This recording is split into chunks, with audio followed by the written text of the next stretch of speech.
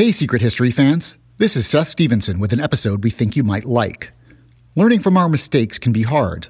Learning from other people's mistakes? Well, that's a lot more fun. In Cautionary Tales from Pushkin Industries, economist and journalist Tim Harford retells true stories of unexpected outcomes, from the development of tanks in modern warfare to the accidental crowning of La La Land at the 2017 Oscars. Some of these tales are tragic, some are comic, but like the great fables and parables, each has a moral.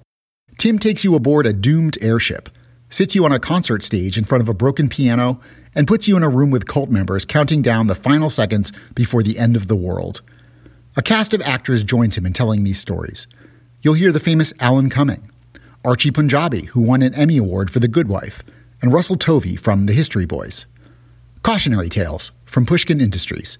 Subscribe wherever you get your podcasts. Trust me, it would be a mistake not to.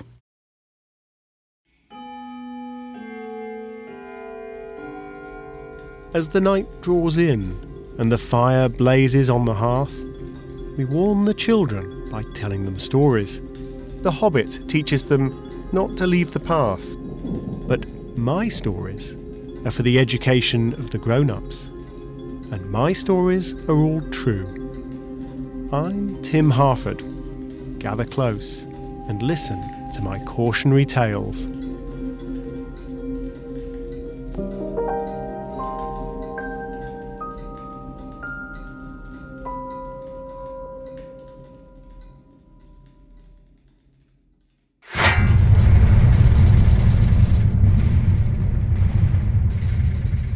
August 1916.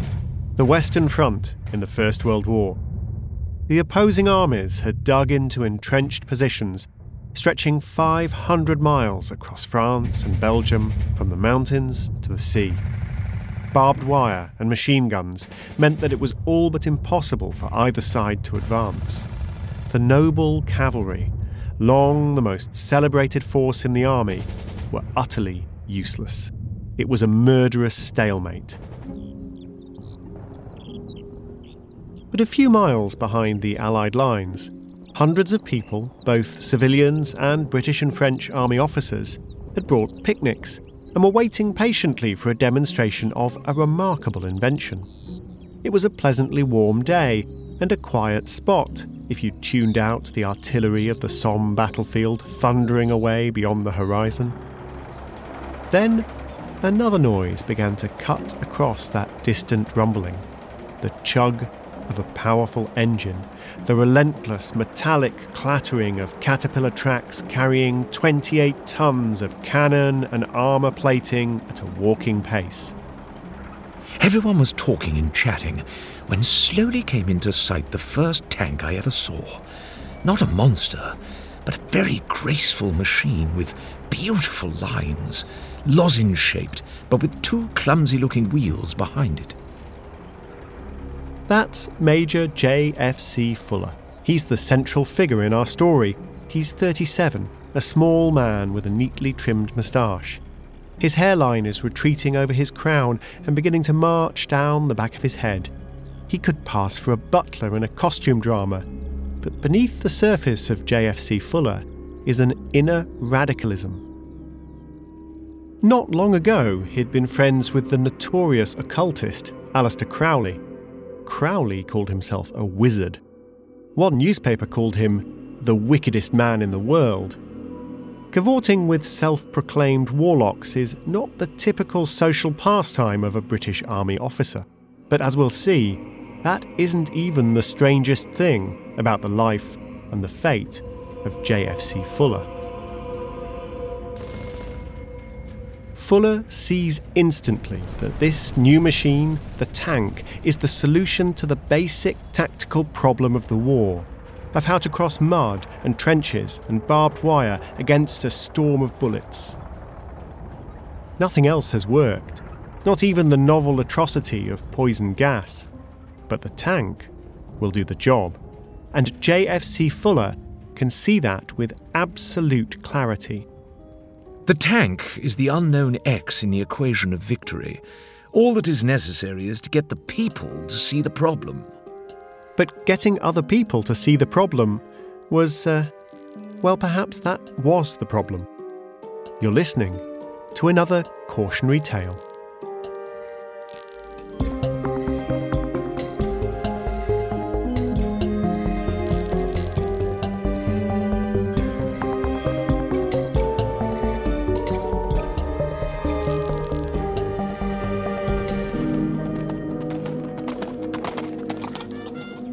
The British officer class simply adored a more traditional way of waging war, one involving stirrups and swords and big, beautiful horses. Here's one general explaining what he regarded as the obvious disadvantage of the tank. Look into the face of individuals who deal with the horse and the faces of the men who deal with the machine. You will see in the latter what I might almost call a lack of intelligence. You keep up the high standard of intelligence in the man from his association with the horse. If Major Fuller was going to persuade the British Army to embrace the tank, it would be a long struggle. At least he managed to get himself in the right place. He applied to transfer to the newly formed Tank Corps. When he got there, he was given a blank sheet of paper and ordered to think through what might be done with these new-fangled machines. That was the easy bit. Fuller soon formed a clear strategic vision for tank warfare. He proposed that tanks could attack the German army's brain, the string of German headquarters miles behind the front line. New, faster tanks were being designed. They could roll across the trenches and be on the German command posts in an hour. Fuller's attack would come from nowhere. Air support would disrupt German road and rail travel. Bad news confuses. Confusion stimulates panic. His idea was dubbed Plan 1919. By striking suddenly at the German command, Plan 1919 would cause the German army to disintegrate. It would be the winning of the war in a single battle. But the war ended anyway, before Fuller's astonishing idea could be tested, and it became the most famous unused plan in military history, according to his biographer, Brian Holden Reid. But it's not entirely true to say that it was unused. It was used, to great effect, 20 years later, by the Germans, in a lightning war occupying much of Europe in a matter of weeks. JFC Fuller had invented Blitzkrieg, and the British Army had wasted his idea. If the spirit of this story feels faintly familiar, there's a reason. Echoes of it have been repeated again and again since the British Army stuffed Fuller's plans for Blitzkrieg into a desk drawer. In 1970, the photocopying giant Xerox established the Palo Alto Research Center, or PARC.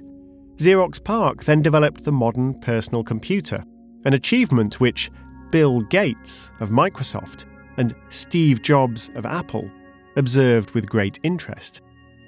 Xerox still makes photocopiers.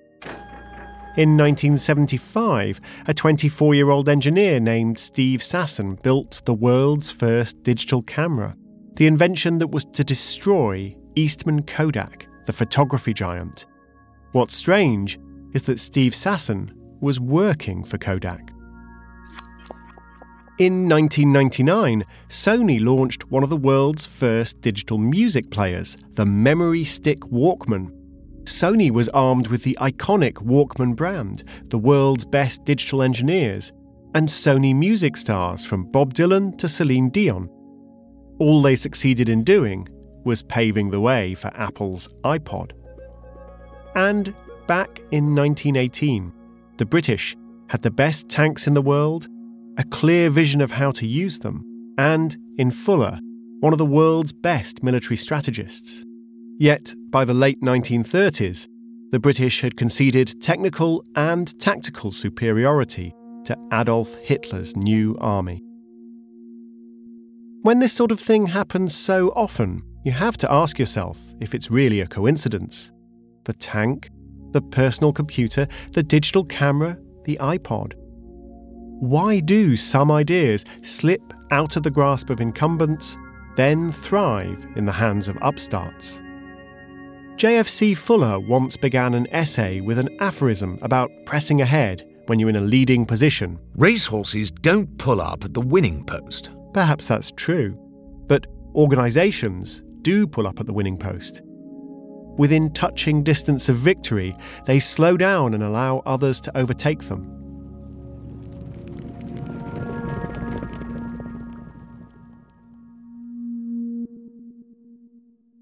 For a glimpse of what Fuller was up against, consider the Battle of Cambrai, late in 1917.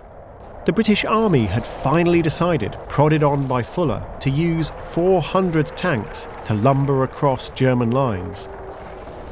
The tanks could only reach a top speed of 4 miles per hour, but that was fast enough. They swept aside the barbed wire, shrugged off the machine gun fire, and bridged the German trenches. Our machine guns fire incessantly and send rifle and grenade fires at it, but we must admit all our efforts to stop these tanks are ineffective. We can do nothing against them. Without exaggeration, some of the German infantry seemed to be off their heads with fright. It was impossible to obtain any clear idea of the situation. There was no chain of command and no orders. It was a stunning tactical success, but the success was squandered. The British High Command decided that the gap that the tanks had opened should be exploited by the cavalry. A great deal of clattering, galloping and shouting, and a lot of our medieval horse soldiers came charging down the street. The Germans eventually regrouped and drove back the British assault. The opportunity was wasted, and not just the tactical opportunity of that day at Cambrai, but the strategic opportunity to reshape warfare itself. Some of the infantry who'd been there understood what had so nearly been achieved.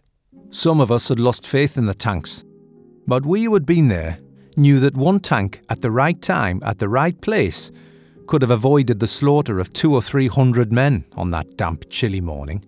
Fuller understood too. Before the gun smoke had cleared, he was scribbling away furiously at his desk at Tank Corps headquarters, sketching out what had been discovered and what should be done next. Those scribblings would, over the following months, become Plan 1919. He understood that the success at Cambrai was just a glimpse of what might be possible. The British High Command did not. There are several explanations for these missed opportunities, but most of us don't get past the first and most obvious. People are idiots. Now we can get back to some real soldiering. So remarked one senior officer to Fuller at the end of the First World War, as though defending Britain in an existential struggle had been a frivolous distraction from tending to noble horses, bright buckles, and shiny boots. A year after the war had ended, Fuller's essay, the one that begins with a reference to racehorses, won the gold medal from a prestigious think tank, the Royal United Services Institute. A general burst into his office. What have you done? Next year, he wrote another strategically visionary essay, this time overturning the ideas of naval warfare, and he won a second gold medal. It is rather amusing as a soldier, having beaten the sailor at his own job. Others were not amused. The top brass complained. Fuller never received his second gold medal and was forbidden from publishing his second essay. The army also blocked publication of Fuller's books for several years. They were regarded as annoying and insubordinate. The most brilliant ideas from the most brilliant strategist were seen as less an opportunity than as a threat. The top man in the British Army, Field Marshal Sir Archibald Montgomery Massingberd, didn't read Fuller's most celebrated book. It would only annoy me. He responded to the threat of Nazi militarisation by increasing the amount spent on hay and other food for horses by a factor of 10. Cavalry officers would be provided with a second horse. Tank officers would get a horse too. As I say, people are idiots. And it's not just the British Army who seem guilty of idiocy.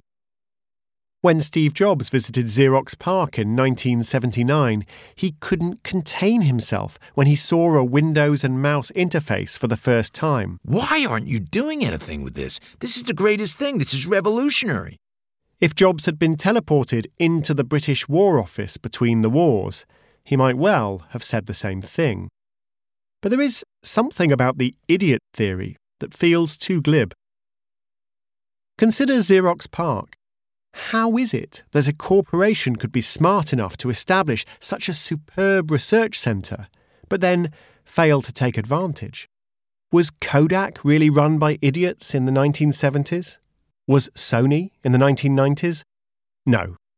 These organisations stumbled for a reason. Management theorists have a word for the phenomenon. They call it disruption. By disruption, they refer to an innovation that changes the world in such a way that if successful organisations keep on doing what made them successful, they're sure to fail. But why don't organisations adapt?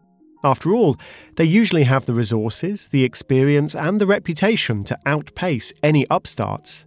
Kodak did, so did Xerox, so did Sony, and so did the British Army. But for some reason, they get stuck. More horses! More hay! We've already explored the idiot hypothesis, but there is a different theory of what goes wrong. It's a famous theory too in management circles. It comes from Clayton Christensen of Harvard Business School.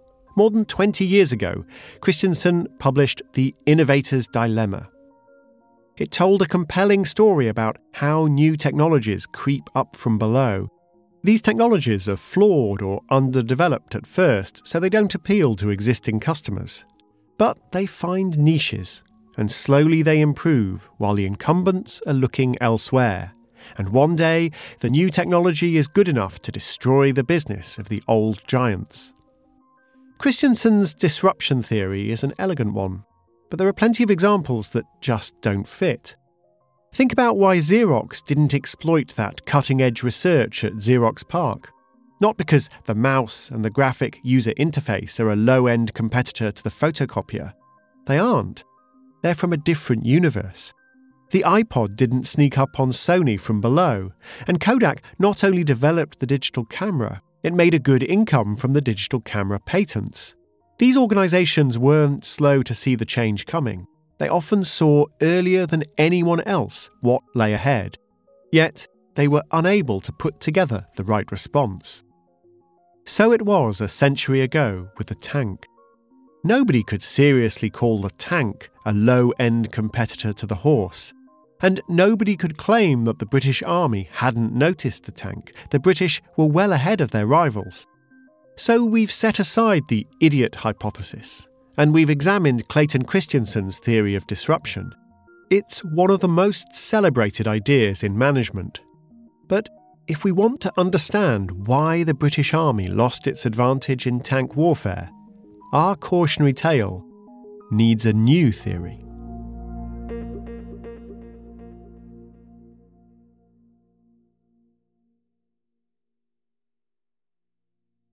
In 1990, a young economist named Rebecca Henderson published an article that presented a different view of why it's hard to do new things in old organisations. The relevant word is the boring one: organisations. What Rebecca Henderson pointed out was that these organisations don't stumble because a new technology is radical. They stumble if it requires, a different type of organisation. No matter how brilliant and how new an innovation is, if it slips snugly into the organisational chart that already exists, the dominant organisation of yesterday has a good chance of being the dominant organisation of tomorrow. Let me give you an example. IBM, the giant of old-fashioned mainframe corporate computing. IBM is a survivor. It was top dog from the age of the punch card machine all the way through to the 1980s. Everything changed in computing over those decades. Everything except the fact that IBM was in charge. This was because the organisational challenge of making and selling a room-sized mainframe computer to a bank in the 1970s wasn't very different from the organisational challenge of making and selling a room-sized mechanical tabulating machine to a bank in the 1930s. But then, computers crossed a threshold. They became small enough and cheap enough that they'd be bought by small businesses and hobbyists and even parents. Now IBM faced a very different challenge. They had a corporate army ready to negotiate multi-million-dollar contracts with multinational procurement departments. What were they supposed to do when a computer became a household appliance, something more like a blender? IBM did create a strong business in personal computers, but that business was openly aggravating the rest of the organisation, bypassing IBM's distribution division and cutting IBM's components division out of the loop. In the end, IBM's internal politics asserted itself, and the personal computer division was sold off. It just didn't fit. What had flummoxed IBM was not the pace of technological change. It had been dealing with technological change just fine for more than half a century. IBM's problem was that its old organisational structures and systems had become a liability, not an advantage. Rebecca Henderson calls this sort of technological change an architectural innovation, and an architectural innovation demands a new organisational structure, which means that old organisations face an uphill struggle. Those organisations may have changed the world, but when they're forced to change themselves, that's a harder challenge. Before the First World War, armies had been organised for centuries around cavalry and infantry. The mounted troops offered mobility, the foot soldiers strength in numbers and the ability to dig in defensively. 3 new technologies, artillery, barbed wire, and the machine gun, shaped the battlefield of the First World War. They changed everything. Everything, that is, except the way armies were organised. And that was because the armies didn't need to change. Barbed wire and machine guns were used to reinforce infantry positions. The big guns of the artillery could support either cavalry or infantry from a distance. The old hierarchies were preserved. But then the tanks clanked slowly into view. And the tanks were different. In some ways, they were like cavalry because their strength lay partly in their ability to move quickly. In other ways, they fitted with the infantry, fighting alongside foot soldiers. Or perhaps tanks were a new kind of military capability entirely. This isn't some weird philosophical argument, like whether a tomato is a vegetable or a fruit. It's very practical. I spoke to a modern-day general about this. He told me that the tank problem has happened again and again. After the tank, it was the helicopter. Was it a kind of plane? Should it be run by the Air Force? Is it more of a Navy thing? Or is its role to support the tanks? Now the same sort of question is arising about drones. These seem like silly questions, but they aren't. They're fundamental.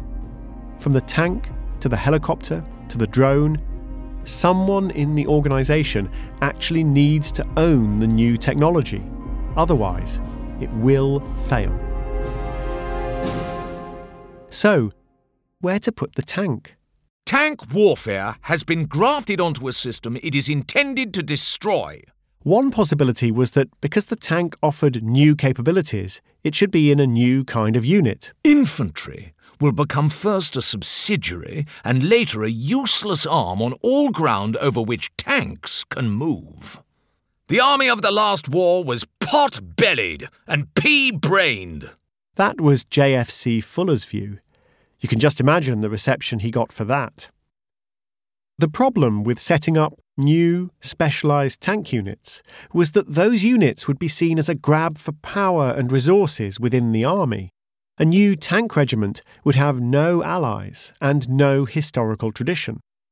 So, an alternative was to place the tanks with cavalry regiments as the modern mobile strike force. That made some sense too, and eventually tanks did end up in the old cavalry regiments. But the cavalry were never really organised around the concept of mobility. They were organised around horses.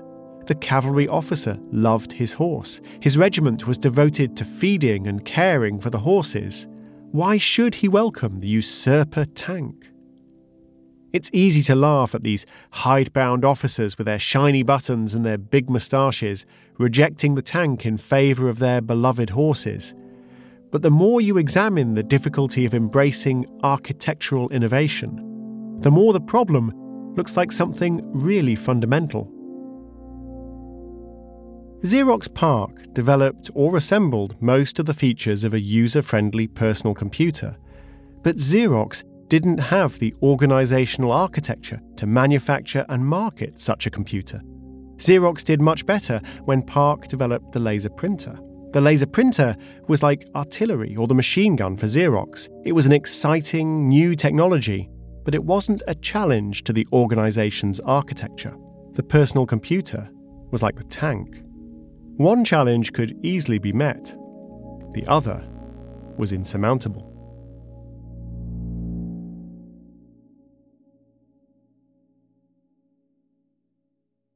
The politics of change are never easy. Since an architectural innovation requires a painful organisational overhaul, it's a task that needs skillful diplomacy. J.F.C. Fuller was no diplomat. He had been annoying senior officers since before the tank existed.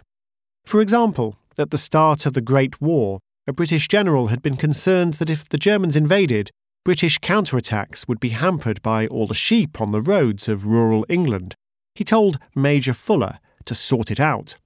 Order some signs stating, "Sheep must not use this road." Sir, what if the less well-educated sheep are unable to read them? Fuller was just a little too fond of his own cleverness. Remember, it was Fuller who had clearly sketched out a vision for using tanks for lightning attacks on the enemy's command structure. It was Fuller who had won a pair of gold medals for his strategic essays.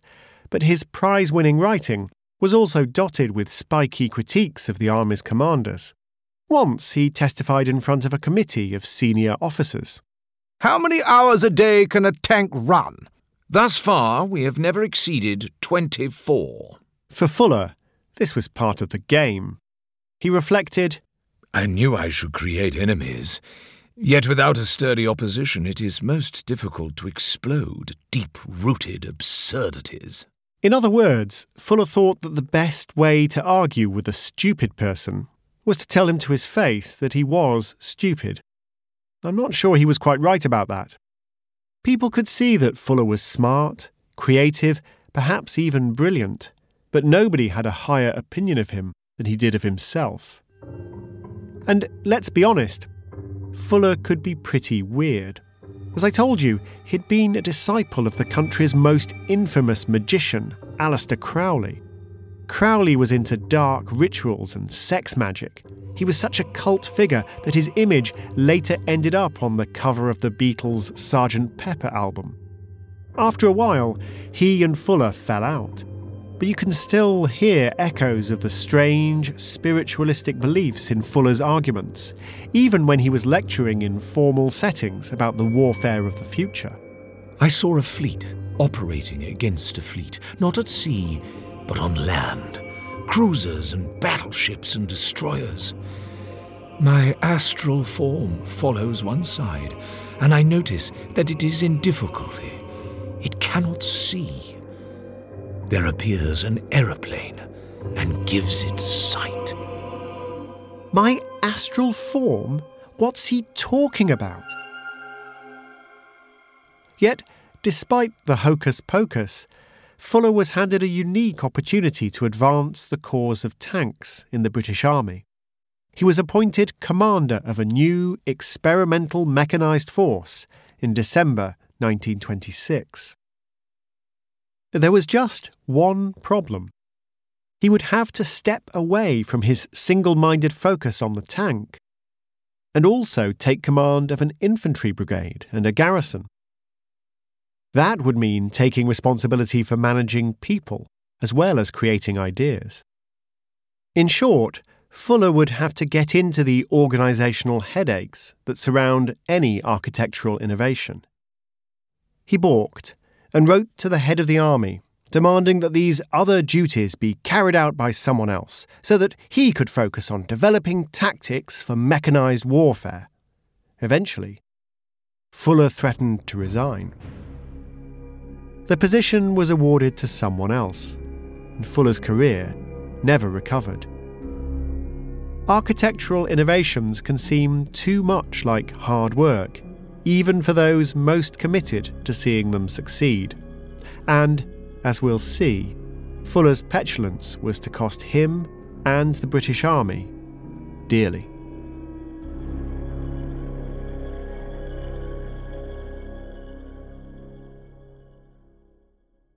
This has been a story about how JFC Fuller failed to persuade the British Army to reorganise itself around the tank.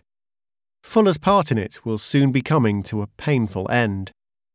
But there is another side to this tragic tale, a story of how other organisations seem to find it so easy to take and use these ideas. The personal computer, the memory stick Walkman, the digital camera, and of course, the tank and the idea of blitzkrieg. If the inventors of these ideas, Xerox, Sony, Kodak, found it so hard to use them, why did their rivals seem to find it so easy? The answer is that it's sometimes easier to build an organisation from the ground up than to disassemble and reassemble what's already there. The treaty signed after the First World War all but abolished the German army. It was scarcely more than a collection of officers, a head without a body, and tanks were strictly forbidden. The British Army had been victorious, and it's hard to reorganise a victorious organisation. The Germans had no organisation to get in the way, no status quo to defend. German officers paid close attention to what Fuller and his fellow tank enthusiasts were writing. They also closely watched British experiments with the tank. When Adolf Hitler came to power in 1933 and dramatically expanded the German army, secretly at first, he encountered a German military that had been preparing for tank warfare for 14 years.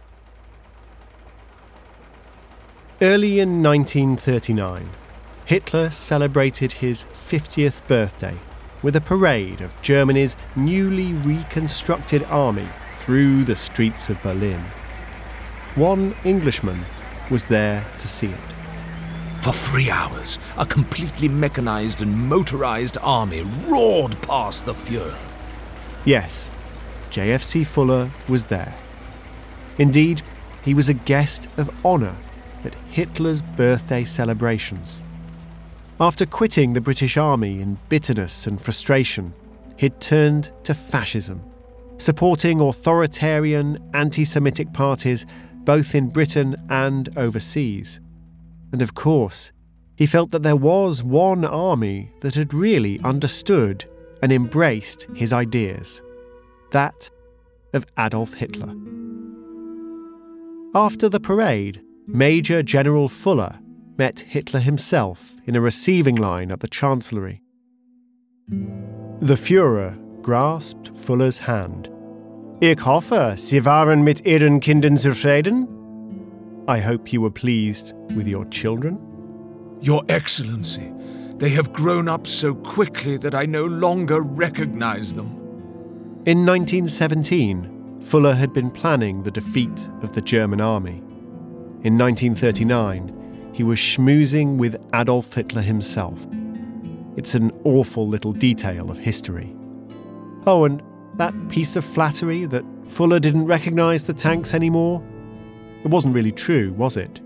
He'd been describing the war of the future for 2 decades. And the war of the future was about to arrive. 13 months later, on Adolf Hitler's orders, German tanks rolled through Belgium, Holland and France. A French pilot called Saint-Exupéry flew over the battlefield. If you recognise the name, then yes, It's the same guy who wrote The Little Prince. Saint-Exupéry described what had happened to the French and British armies. These armored raiders bring irreparable consequences.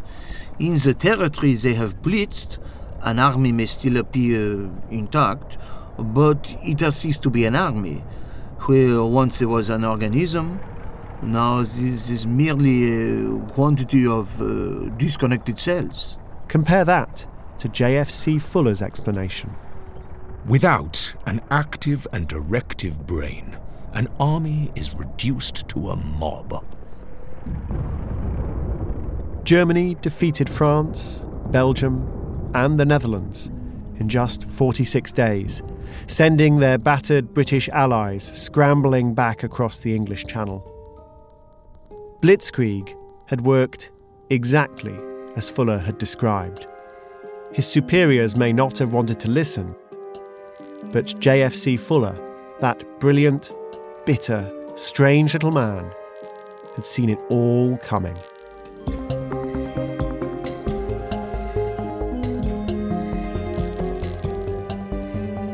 You've been listening to Cautionary Tales. And if you want to know more about what I think about new technologies, I have written an entire book, 50 Inventions That Shaped the Modern Economy. You might like it. Cautionary Tales is written and presented by me, Tim Harford. Our producers are Ryan Dilley and Marilyn Rust.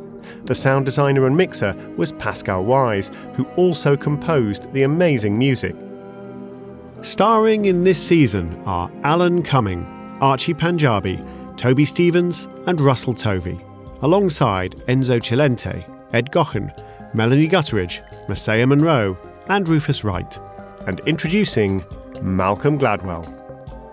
Thanks to the team at Pushkin Industries, Julia Barton, Heather Fain, Mia LaBelle, Carly Migliori, Jacob Weisberg, and of course, the mighty Malcolm Gladwell.